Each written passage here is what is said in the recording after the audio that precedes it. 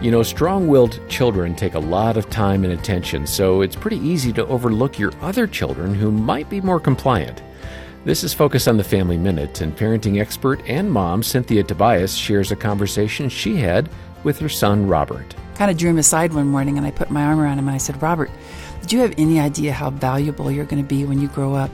He says, what do you mean? And I said, you're going to be able to work almost any place you want because you will have incredible experience and ability to work with strong-willed people. You've practiced with the best, your brother, your mother. I mean, you're learning every day how to bring out the best in somebody really strong-willed and strong personality. He goes, yeah, I guess maybe you're right. Helping a quieter child recognize their strengths is one of the best things you can do for them.